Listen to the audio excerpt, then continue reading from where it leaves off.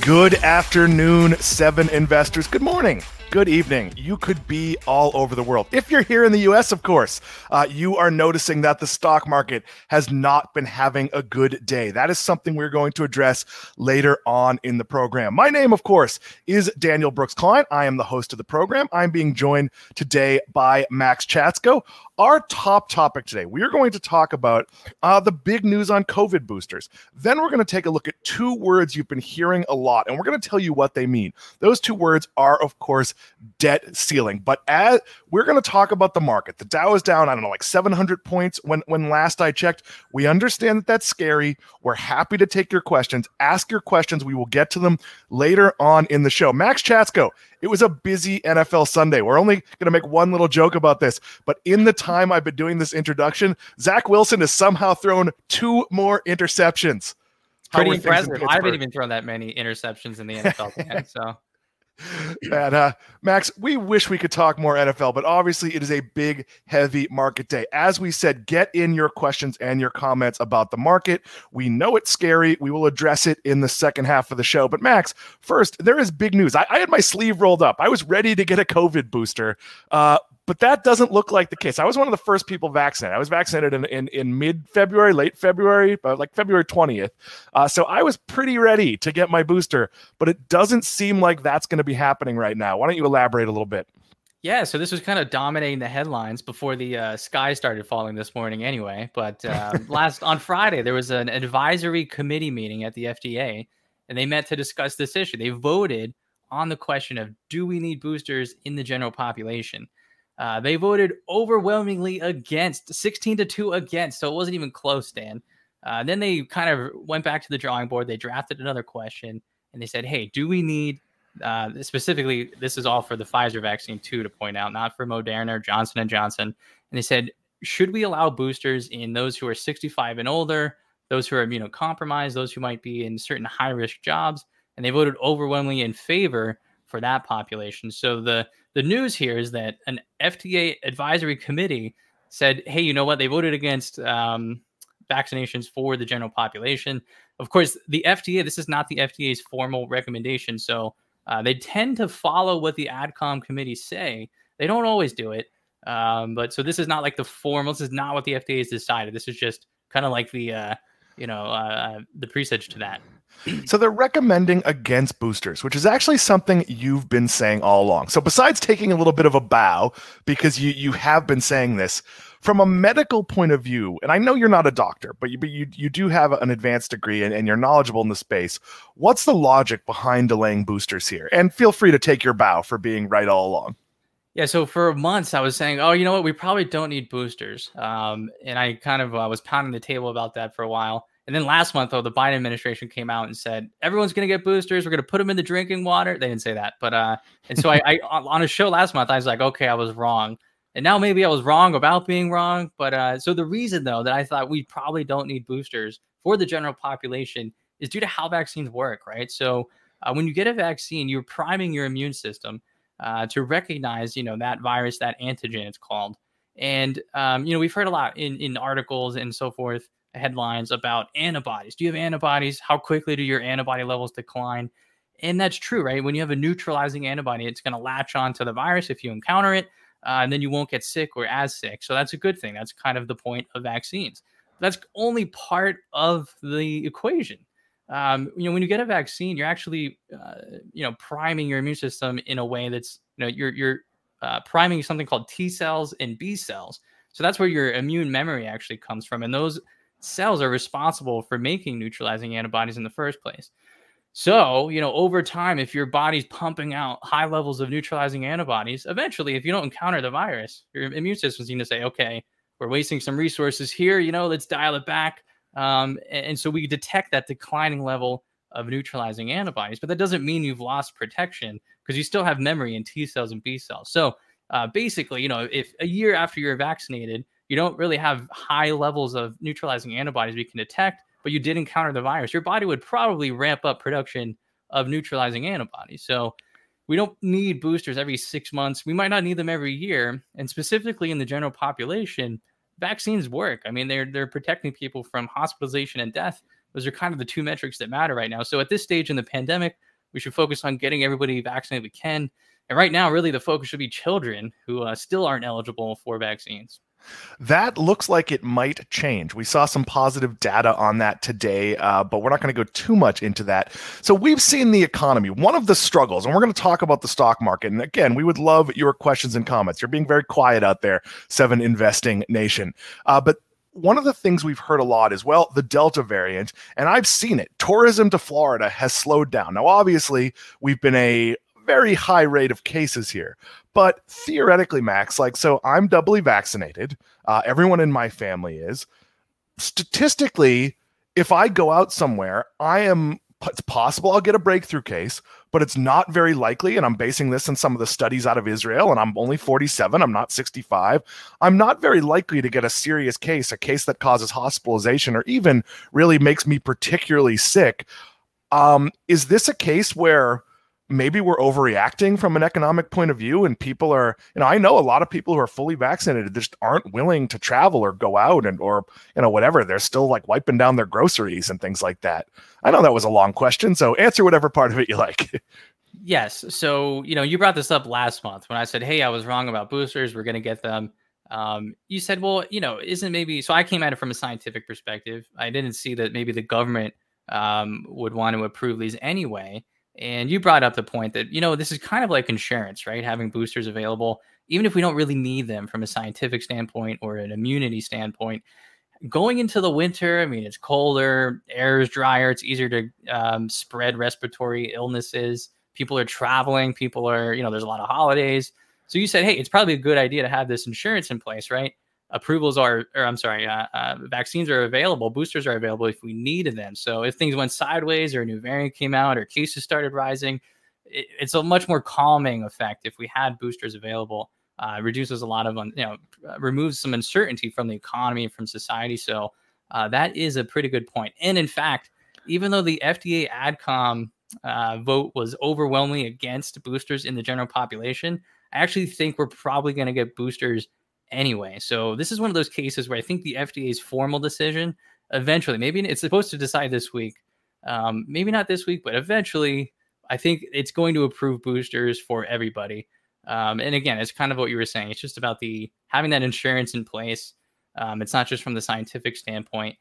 Some of this might even get a little bit political. We're not really going to talk about that, but actually the two leading vaccine authorities, like the two leading officials at the FDA, are actually resigning. They're leaving. I don't think it's related to this, but on their way out, one of them actually called this AdCom meeting kind of as like a, thumb in their nose at the FDA maybe for rushing this decision. So they wanted people to go on the record, scientists to go on the record and say, do you support boosters for the general population? So they got this vote against, but I think the people in charge are still probably going to approve it anyway.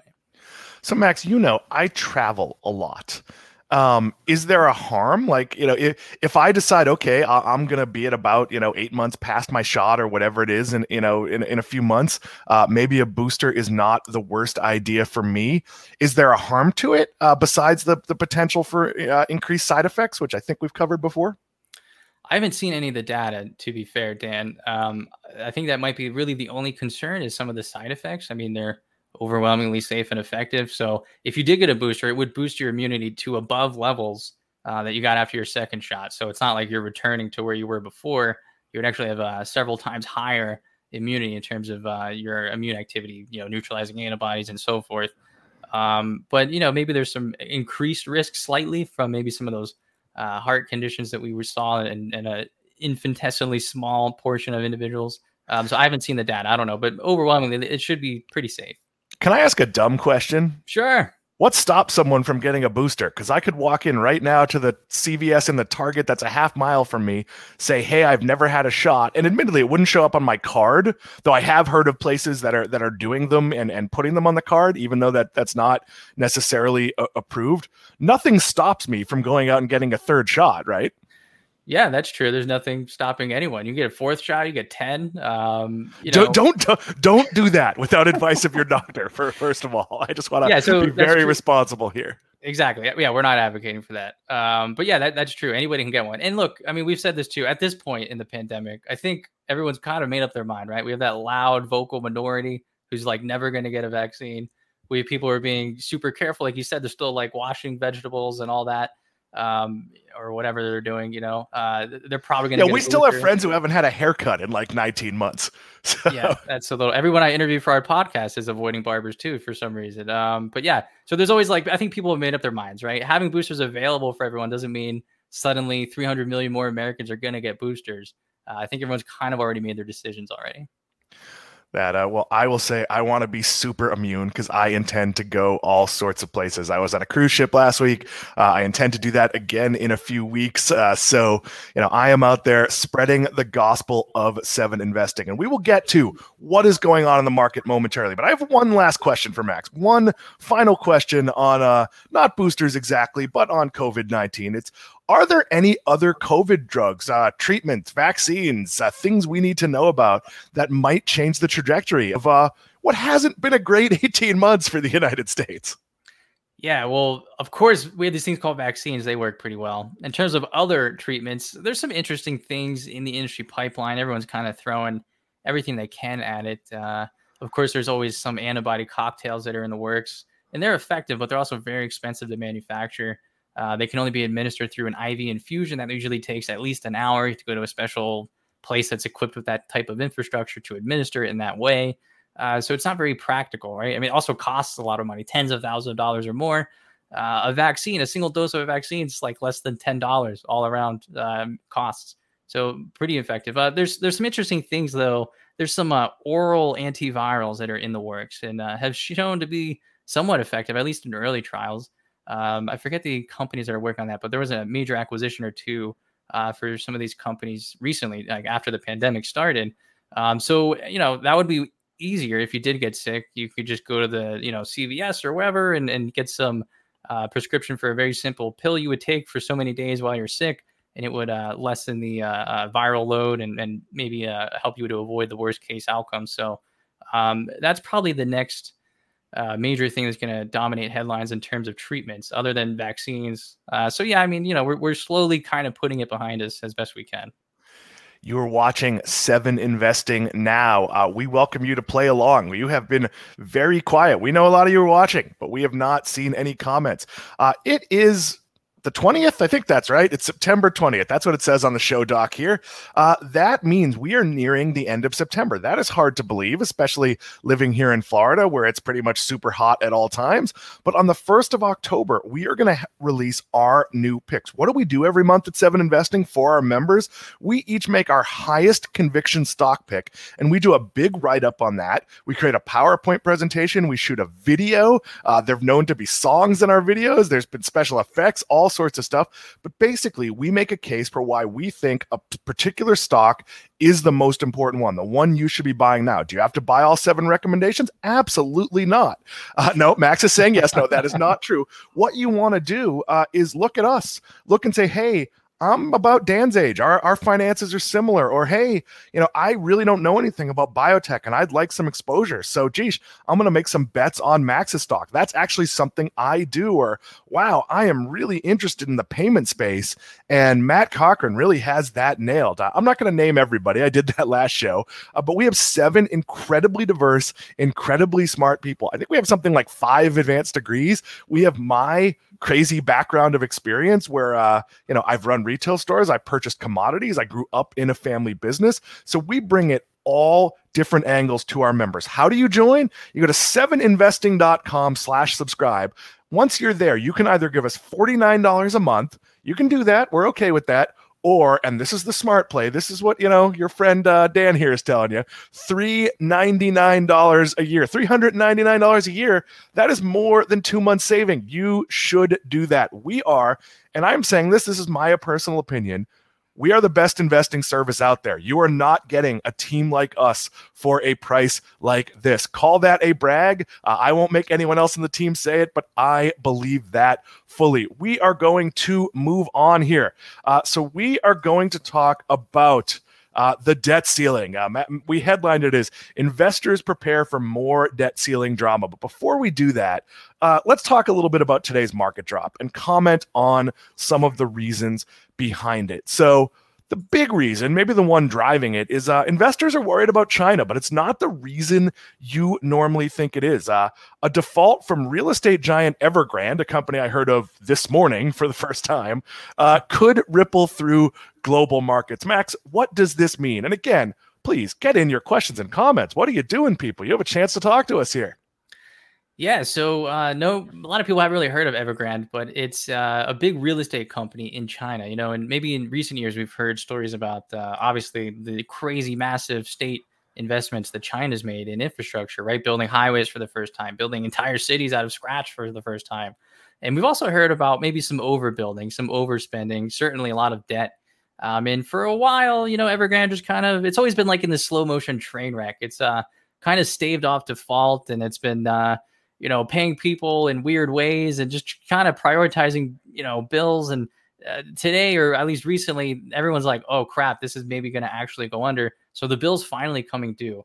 And people who are smarter than me and have written articles about this say, this is from the Wall Street Journal, quote, market participants increasingly believe that Beijing, meaning China, the government, will let Evergrande fail and inflict losses on its shareholders and bondholders. The company's debt burden is the biggest of any publicly traded real estate company or development company in the world, right? So debt total $100 billion or more. And China, the government, is going to kind of send a message here. It's going to use Evergrande as an example of what not to do. And of course, the government's expected to actually help the little guy. So if you put down a big down payment, on an apartment and the building was never finished, it's been years, they're not going to let those people just kind of suffer and take the losses. But they might actually let this company fail, which is something the U.S. government never tries to do. We always try to bail everybody out and, send everybody gift bags and things when the market's, going down the tubes. And China's taking a different approach. So that is kind of spooking markets. And, look, this can ripple through the markets and the economy, the global economy. It's increasingly intertwined in weird ways. So that's kind of weighing on the U.S. stock market today. We've got a viewer comment here, and I'd like to bring it up and let Max comment. Uncle Robbie, I think that's what the name is, says, why would $600 billion in debt affect an American company?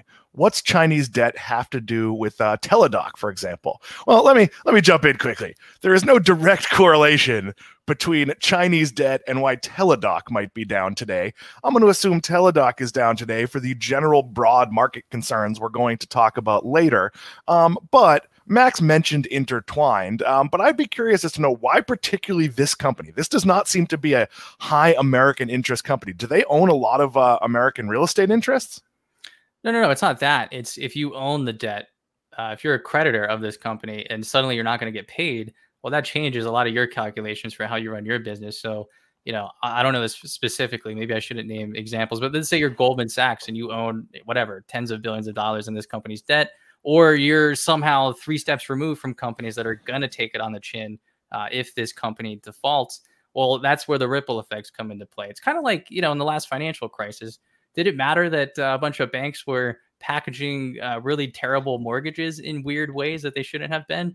No, that doesn't affect everybody else, but eventually it ripples down and 3-4 steps later, it affects companies like Teladoc or biotech companies. Additionally, it's important to keep in mind, the markets are on a historic run. From November 1st of 2020 through September 1st of this year, so earlier this month, the S&P 500 gained over 36%. And since I've been alive, which granted is only 13 years, but the largest annual increase in a calendar year for the S&P 500 was around 34%. That was in 1995. So, to put that into context, the recent run where it just goes up all the time and pretty much uninterrupted is historic. So it's not going to take very much, maybe only a little nudge to maybe, issue a little correction here or there, maybe just a little decline for a month. It doesn't mean that recession's on the way necessarily or anything like that. But, the markets and asset prices are certainly expensive by most metrics. So it's not that surprising. Like a 2% decline or so forth is not really that surprising in the grand scheme of things. So keep that in mind too. Join us Saturday afternoon for Max's bar mitzvah. With that being said, I want to talk a little bit about this because when the markets are this hot, and obviously people have that markets only go up perception, we all know that markets have major pullbacks, big drops, And in the long term, it doesn't necessarily mean anything. So we might see, and I think we're still in this cycle that I think of as the pandemic cycle, where every now and then there's just like a day where like a bunch of bad stuff happens, and people sort of wake up and go, oh, okay, like I'm a little bit scared, and I'm worried about the debt ceiling, which we're going to talk about in a second. I'm worried about a handful of other things, China and inflation and car prices and whatever it might be. And the market just has a down 700 or 800 point day. Recent history on this has been recoveries like within 2 weeks. Now, I'm not saying that's always going to be how it is, but right now we're in kind of an accelerated cycle. And do I think that will be forever? No, but the things we're worried about are still very, very tied to current market conditions. So you can't talk about inflation without talking about what's going on because of the pandemic. We're going to get to more questions and comments, but I'd like to talk a little bit about what was supposed to be our main topic today, and that is the debt ceiling. Max, I've heard a lot about the debt ceiling, but for those people who did not go to Hofstra University and study history, where they actually never mentioned the debt ceiling, what is the debt ceiling? Why don't you give us a little bit of a debt ceiling 101 here? Yeah, rumor has it, Dan, your economics professor was Professor Bernie Madoff. Confirm or deny? Is that true? No. Bernie Madoff, our most famous alumni, not a professor. I actually was really lucky that my advisor was Professor Doug Brinkley, the NBC presidential historian, and a wonderful author and a pretty delightful man. So I was very, very lucky in that experience. But what is the debt ceiling? Is it one of those popcorn ceilings that people complain about when they buy a house? Yes, exactly. No. So we have this quote here from the U.S. Treasury. The debt limit is the total amount of money that the United States government is authorized to borrow to meet its existing legal obligations, including Social Security and Medicare benefits, military salaries, interest on the national debt, tax refunds, and other payments. So importantly, this doesn't have anything to do with like the U.S. Congress wants to pass a $13 trillion budget for the next, like that doesn't come into play for this. This is for obligations that are existing already on the books. People are already demanding their money. So important to remember a couple of details here. I thought it would be a good idea to start talking about the debt ceiling because, these deadlines are coming up. Little do we know that Evergrande would be the story today, but the U.S. government's fiscal year ends on September 30th. So it doesn't line up perfectly with the calendar. And that means sometime in October, the U.S. Treasury is probably going to run out of money to pay these obligations. Keep in mind, the U.S. federal government gives money to states, gives money to towns, gives money for social programs, the military, and importantly, principal payments on debt and interest payments on debt. So if the U.S. defaults, really, really bad news. The Treasury would need to decide which obligations it would want to prioritize. A recession would be likely if we didn't get a handle on it soon. We could lose millions of jobs. There could be just widespread calamity. We're talking about ripple effects from some relatively large company, real estate company in China. If the U.S. government defaulted on its debt, wow, that's going to be really even way worse. So, the realistic things that would happen. The U.S. credit rating would probably be permanently impacted. Asset prices would probably fall across the board, and interest rates would go up permanently because, if you default on debt, creditors are going to demand a little bit higher yields. Because they don't want to be the next time, they don't want to be the next ones that you don't pay. So that would actually affect consumers, cars, houses, credit cards, personal loans, everything, Bitcoin loans. I don't know. All those things would be jacked up. So it would actually affect consumers and, be permanent. So this would be a absolutely worst case scenario for a lot of us. So I want to push back a little bit. Because we've been to this brink before, and we'll talk about the politics without getting political in a few minutes. But when this happens, so let's say we get to October 5th, we're, quote, out of money. It doesn't mean we have zero. It just means we have less money coming in than because you can't borrow more. So you can still spend what's coming in from taxes, from various other reasons. Here's how I look at this. The U.S. government is so gigantic that people need us to borrow from them. And the reality is, it's just like when you're a billionaire who's borrowing money, who owns assets that nobody wants. It comes down to, you're going to call your creditors. You're going to say, hey, yep, we're not issuing tax refunds. That's one that's easy to push down the road for a while. But, hey, we have to pay these things. and you're going to negotiate just like any person that has a lot of assets but has a cash flow problem. And you're going to say, hey, we're still going to pay you, but it's going to be a little push down the road.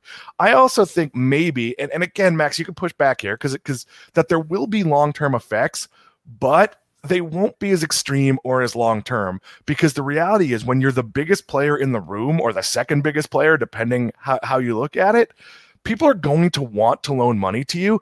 And look, we've seen people with multiple bankruptcies get loans, get loans on favorable terms. And that's not limited to the one person everyone's thinking of. This has happened with lots and lots of companies, lots and lots of people. There is such a thing as too big to fail. And I don't want to say the US government is too big to fail, but I'm pretty sure a 2-week snafu in the political negotiating of raising the debt ceiling, which we know is what ultimately is going to happen. I'm not sure a delay in this is really going to have these catastrophic effects, because I do think that could happen, that we might get this forced to be passed along party lines, which will take longer for various complicated budget reasons. So I don't know. I am not as worried about this as the rest of the news media appears to be. Max, your thoughts here? Yeah, that's absolutely correct. So, this has become a political football in the last decade, right? It's the worst kind of football, by the way. It's even worse than like low end college football. Yeah, this is like what the Pittsburgh Steelers season is going to be this year. So yeah, a lot of drama, a lot of political grandstanding, and usually Congress will suspend the debt ceiling or raise it. So leading up to that decision, that vote in Congress, authorization. The market can still be kind of volatile, but eventually they end up doing the right thing, which is really supposed to be one of the most boring parts of their job, but somehow they turn it into all this drama. But, and you're right. I mean, even if we did default or for a little while or our credit rating took a hit, not to brag, but like, where else are people going to invest globally, right? Like Europe is kind of, you have negative interest rates there. China, obviously, we've seen is paying closer attention to some of its internal issues and concerns. So really, where else are you going to go if you're a global investor? You're still like the U.S. is still a pretty good destination in the grand scheme of things. So you're probably right. But if we did have to increase interest rates higher, that does kind of that impacts the little guy, meaning consumers. So let me jump in a couple areas. One, interest rates being a point or two higher would still leave them at like pretty near historic lows when it comes to like buying a house. Like my first mortgage was at 8%. My parents was in like the 20s. So like if mortgages go from like 3.25% to 4.25%, that's just historically somewhat irrelevant, though in the short term, maybe it would cap some demand. That being said, like we're looking at properties and the mortgage company we're using told me they're 45 to 60 days out on closing. So maybe a little less demand might not be the worst thing in the world. The other thing I'll say is we've learned some lessons from the 2008 financial crisis. Now, a lot of the 2008 financial crisis was bad loans, like giving a loan to someone who legitimately couldn't afford it. Right now, we have loans essentially to people who can't afford it that might have cash flow issues. So we saw all across our economy during the pandemic, we saw like good mall companies say, okay, all right, Cheesecake Factory, you can't pay your rent right now because there's not a lot of customers coming in. Well, what if we added 6 months to the end and you pay 5% more a month starting in a year from now? We've also seen banks be willing to do that with mortgages and go, okay, Max, you're not working because you're a waiter, but you're a waiter at a high-end restaurant. You make $150,000 a year, or you're in a field that's had a big slowdown, but we expect will recover. So we'll give you forbearance. You don't have to pay your mortgage for 6 months. We've seen a lot more willingness to do that. I do kind of feel like as a government, we could probably figure out how to get, a couple of months of leeway, because I don't know, do they really want to foreclose on the Statue of Liberty? Like, I'm joking a little bit, but it just doesn't seem like a foreclosure is in anyone's best interest. Right. But one thing to keep in mind too, even if interest rates go up like 1% or 2% or whatever it might be, they might go up more. Sure, in the grand scheme of things, a 1% increase is small, but this would be offset by falling asset prices. So you'd be paying a higher interest rate, and maybe the price of your house falls by 30, 40%. Like that changes the equation a little bit. Or or if asset prices don't fall, which is what usually happens when yields increase, then think about people who don't own a house yet. They have to pay high asset prices and high interest rates, and like it just kind of keeps stacking on. Yeah, So I understand because I'm in both situations. I own a property, but I don't own a principal residence. So, it's something I'm absolutely aware of. But I do think right now we're in what I call a sad day cycle where we just woke up today and there's a whole bunch of bad news.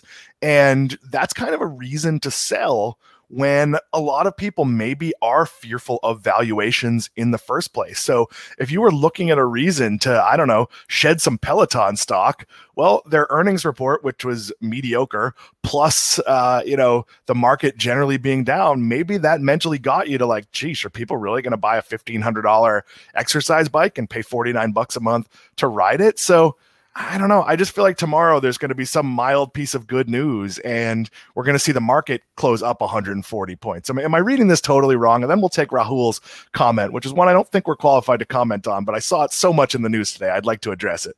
No, I think you're correct. Like we wanted to bring up the debt ceiling because investors are going to be hearing a lot about it between now and the next 3 weeks or so.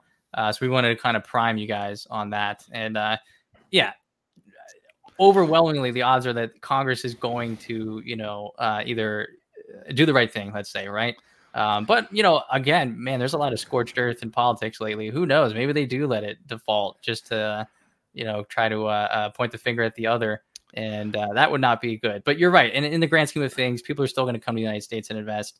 We'll probably figure it out, but it could still be really interesting in the next month or so for investors nonetheless. Daniel Delgado will take your comments at the end of the show. Rahul Gahati says, an interesting thing related to debt ceiling is the possibility the U.S. Treasury mints a $1 trillion coin. I feel like there was a Simpsons where Monty Burns had a $1 trillion bill that was supposed to settle European debt, and he flew away with it. Max, is this one you saw? Because here's the weird problem about this. All money is theoretical. There is no backing to the U.S. money. So literally, if we raise the debt ceiling, we literally could say, okay, we now have a bazillion-dollar bill with Guy Fieri's face on it. Like, it doesn't matter. We can do whatever we want. And as long as there's sort of global faith that the U.S. is valuable and will pay its sort of made up, not really attributed to anything debt, none of this kind of matters, right? Yeah, in the grand scheme of things, that's correct. And actually, as a kid, Dan, I can't tell you. I probably got this 3 times as like a birthday present over the years, but people would frame like a $1 million bill because they used to call me Max a Million. It was so cheesy. Like, why? They must have all seen that Simpsons episode too. So. And here's the thing. Why are we here today? It's to calm you down a little bit. We're not saying markets don't have corrections, that we've all experienced 20, 30% drops that last for, 6 months, a year, even longer than that. But historically, good companies recover. It's sort of one of the things we preach at Seven Investing. And it's very difficult when you do what we do to not look at returns on a daily basis. But do you honestly don't believe that the strong companies that are out there, and I'll pick one, just a random strong company. Is Microsoft weaker today because of any of this? And the answer is, sure, they have some exposure of businesses can't pay for as many seats, but the reality, those are not likely to be foundational changes for the company.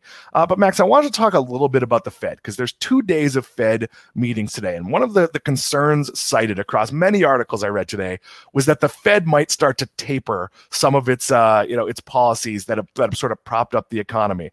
And I will push back and say there is zero chance on a day the market is down 700 points that the Fed is going to put any bad news out there. They will at least kick the can down the road to a next meeting. These are not dumb people politically. They are not going to send the market to a 2,000 point loss on a day when it's already down 700%. So, or 700 points. So I am going to argue nothing happens in the next 2 days. Max.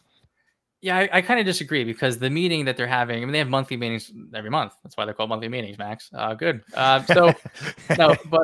This meeting, look, they're talking about tapering. So they are currently buying $120 billion a month in mortgage-backed securities and treasury notes. This is already actually priced into assets, equity, financial markets, that the Fed is eventually going to begin tapering, which means reducing those purchases every month. So I think that's already in the works. That they already are like pretty much guaranteed to begin tapering before the end of 2021.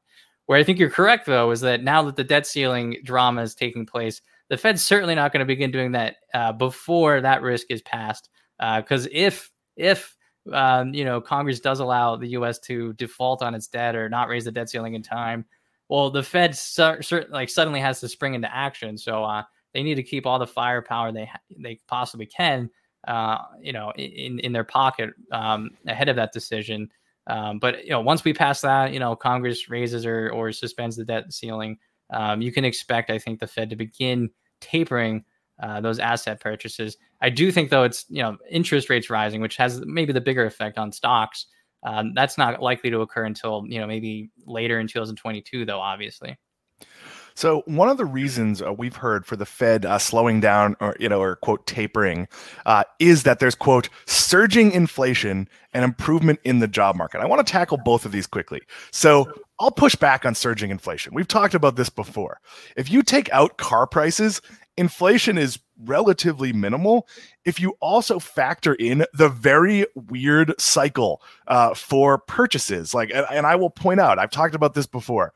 We had a very odd tourism season here in Florida where the summer was much busier with local travel. So the Target near my vacation home was sold out of towels. Well, they probably ordered a bunch of towels, but then came in. And I don't have any bookings this month because nobody wants to come to Florida and school is back in session. So locals aren't traveling. And I know that's a really, really silly, extreme example, but a shortage of products or lumber costing more because we're building a lot more houses, that's not necessarily inflation if it's a pipeline. So I'm not worried about inflation. And when we get to the surging job market, yes, we have a lot of jobs. There are way more job openings than there are people to fill them.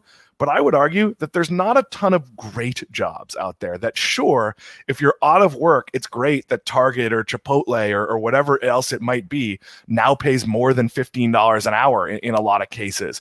But I'm not sure that that's great for the executive who got laid off during the pandemic, who can't replace his income. So I think both of these things aren't exactly what they look like. Max, I'll give you the last word on this one. It is always interesting, right, with the inflation discussion, because it kind of depends on how you look at it or what numbers you're looking at. I mean, even the Fed takes inflation indexes and adjusts them to its own liking. Like it literally takes out the top 30% of contributors and the bottom 20% or so contributors, and then it arrives at some adjusted inflation number.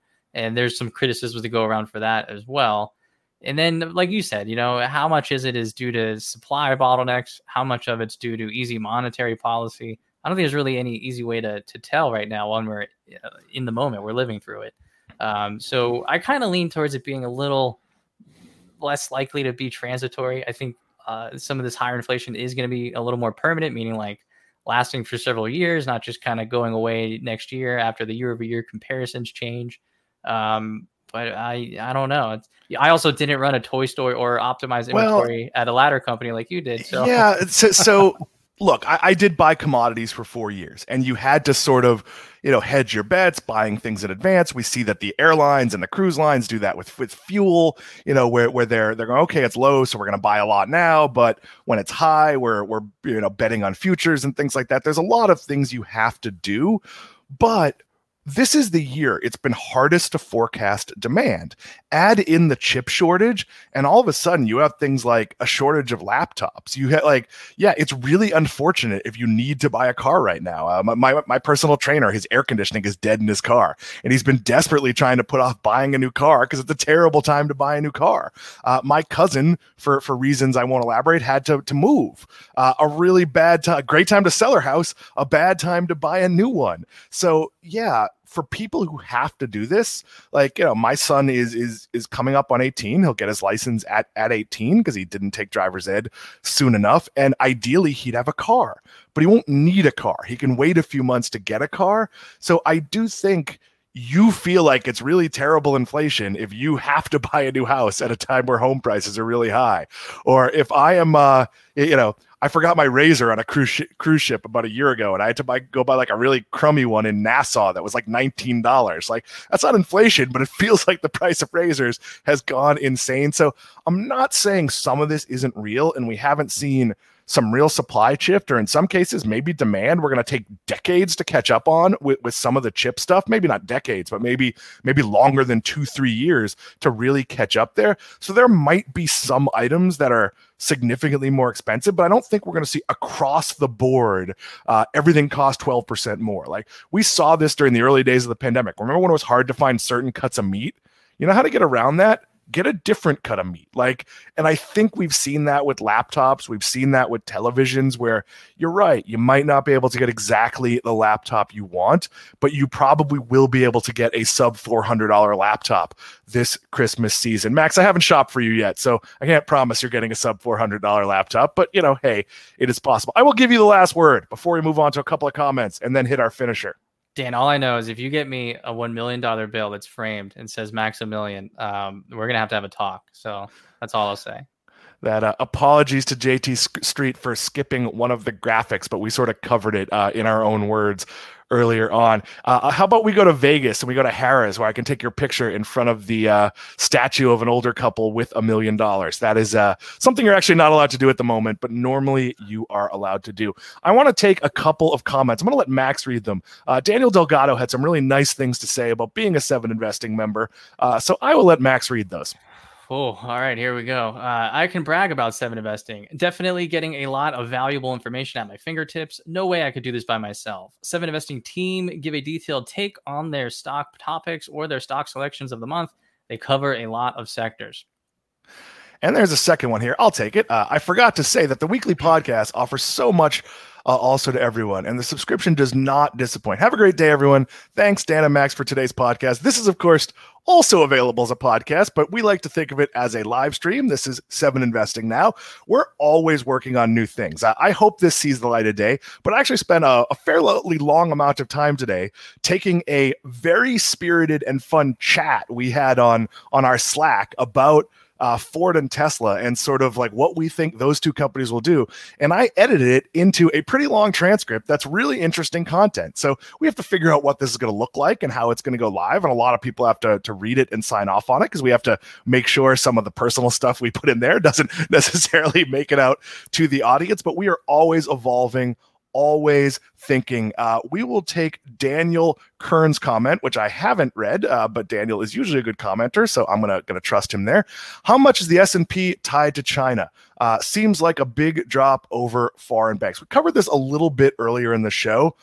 I think right now, and Max, you can weigh in, that there might be actual problems here, but today's reasons are the theoretical supposition that those problems are happening, not the actual reality of what might happen or what the actual ripple effect would be. Because again, we talked about, I'm forgetting the company's name, Evergrande, a Chinese real estate company. What a default looks like from them could be everything to pays no bills to pays 80 cents on the dollar. Like, we don't exactly know what any of this is going to look like. So I think a lot of today is just what might happen. Max, your thoughts here? Yeah, so there's just concern that the Chinese government's going to let Evergrande fail, and that's going to just say, hey, you know what? All the investors and bondholders, like, have fun with this one. We're not going to bail you out. And they're kind of sending a signal, a message to everyone else, any other companies in China that are heavily indebted, which has been a pretty big problem for China, right? Most of its rapid rise in the last 2 decades has been fueled by, binging on debt. So this is maybe one of the first bills to come due. Maybe there are others. And there are ripple effects, even if you're not a creditor yourself, like Goldman Sachs doesn't maybe own any debt from Evergrande, but maybe 2 or 3 or 4 steps down the line, some of its investments are affected. So, with how intertwined the global economy is, this does have an impact. And again, as we said earlier, with the S&P 500 at historic levels, it's pretty expensive. It doesn't take very much to maybe have a 1%, 2%, 3% down day. So in the grand scheme of things, this isn't really that surprising, right? If you're worried, you've come to the right place. What we do here at 7 Investing is focus on the long term. We won't pretend the market's never going to crash. We won't pretend stocks we really believe in won't have bad days. We won't pretend that sometimes those bad days won't be justified. A lot of the times, though, They won't be. And we've experienced this. And I've written about this a lot, that a number of my picks had really down periods because they didn't grow as much as they did during a pandemic, which forced incredible growth, which wasn't necessarily very profitable growth, but did add customers, did give them things that will benefit in the long term. We have the ability to step back and take a really long look at things. So if you want 7 really smart friends to hold your hand during all this, or as Max would say, 6 really smart friends plus Matt, that is a joke. Max and Matt tease each other. If you want that, go to 7investing.com/subscribe and certainly tell your friends about this show. We do this Monday, Wednesday, and Friday. Our podcast, which tend to be interviews, releases on Tuesday and Thursday. We are good people to know on a scary day because we don't panic. We know these companies. We've done our homework. We've done our due diligence. But why don't we hop up on the top rope and hit our finisher? JT Street, if you want to share it, we would appreciate that. This is very topical today. I did not know that the market was going to have a bad day when I wrote this. Which worries you the most when it comes to the economy? China, 28.6%. Inflation, about 30%. Housing prices, about 13.8%. And none of the above, 27.7%. You're all getting it wrong. It's housing prices. Now I'm teasing a little bit, but I think, and you can take it down, JT, I think it's housing prices because here's the reality. At some point, you need a place to live. And I know many of us on the 7 Investing team have reasons keeping them where they are. So they can't go like, hey, it's cheaper to live in Tulsa, Oklahoma, so I'll just pack up and move. Like, I have a kid in school. So I have to re-sign my lease where I live, and it's going to be 10% more expensive. And I'm friends with my landlord and get along with him. And he's right. He laid out the data. His costs have gone up. The prices have gone up. We had a nice conversation about it. He isn't wrong. If I chose to buy a house, I can't buy one here. I think, look, is it going to benefit people that are geographically agnostic and go wherever they want? Yeah, I don't think high prices are going to affect them as much. But if Max has to stay in Pittsburgh because, he has season tickets to the Pirates, which cost like, I don't know, like $90, $100 a year, then he's going to be stuck in Pittsburgh. Max, your thoughts on this one? First of all, I would never buy season tickets to the Pirates. Let's just get that out of the way. Yeah, no, I would agree. I mean, that's the biggest financial, purchase that most people make in their lives is housing where they live. And, if you're like younger people like me, it's hard to kind of get started sometimes. If rent keeps going up every year, it's harder to save up money for that down payment. It's harder to buy a house. And so it does have effects too on other purchases you can make and other life decisions you can make. So sure. Yeah. Housing prices, that would be my vote. Although I guess we're all wrong because it's China today. Yes, it probably is. We'll close out with a nice follow-up comment from Daniel Kern, if you want to bring that up, JT. Daniel says, thanks for the wisdom, you guys. Super appreciated. Thank you for watching. Thanks you for playing along. Thank you for interacting with us on Twitter. If you want to get in touch with us, we are info@7investing.com. That is usually Steve. Steve is, sometimes on like a hike or wrestling a bear or something. So Max might answer an email every now and then, but usually it's Steve. And that is questions about your membership, questions that you're thinking about joining, questions about how the affiliate program works or how your affiliate code works, all that type of, you can't find something on the site that you absolutely know is there. We know our search isn't 1,000% perfect yet. If you want to interact with us, that is @7. That's the number 7 investing on Twitter. Tag us, share out your referral code if you're a member. Tell people, hey, these are guys I listen to. This is a team, and I say guys, but of course we have Dana Abramovitz on our team as well. Sam Bailey, our marketing director. These are people that I trust in times like this. When a day, and I say times like this, which is hysterical because the last time we had times like this, 72 hours, the market had hit a new high. So I'm pretty sure we're probably not in the end times here for the stock market, but it can feel like that when you look at your portfolio and the numbers are shockingly red. We are here to hold your hand. We will be back on Wednesday doing this again. We will, of course, be back on Friday as well. For Max Chatsko, for JT Street, for Sam Bailey, who sets all this up. I am Dan Klein. We will see you on Wednesday.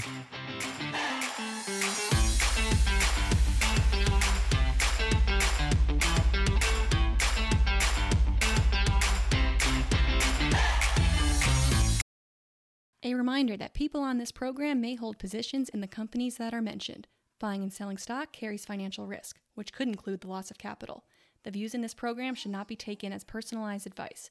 Before acting on any of the information provided, listeners are encouraged to consult a financial or tax professional.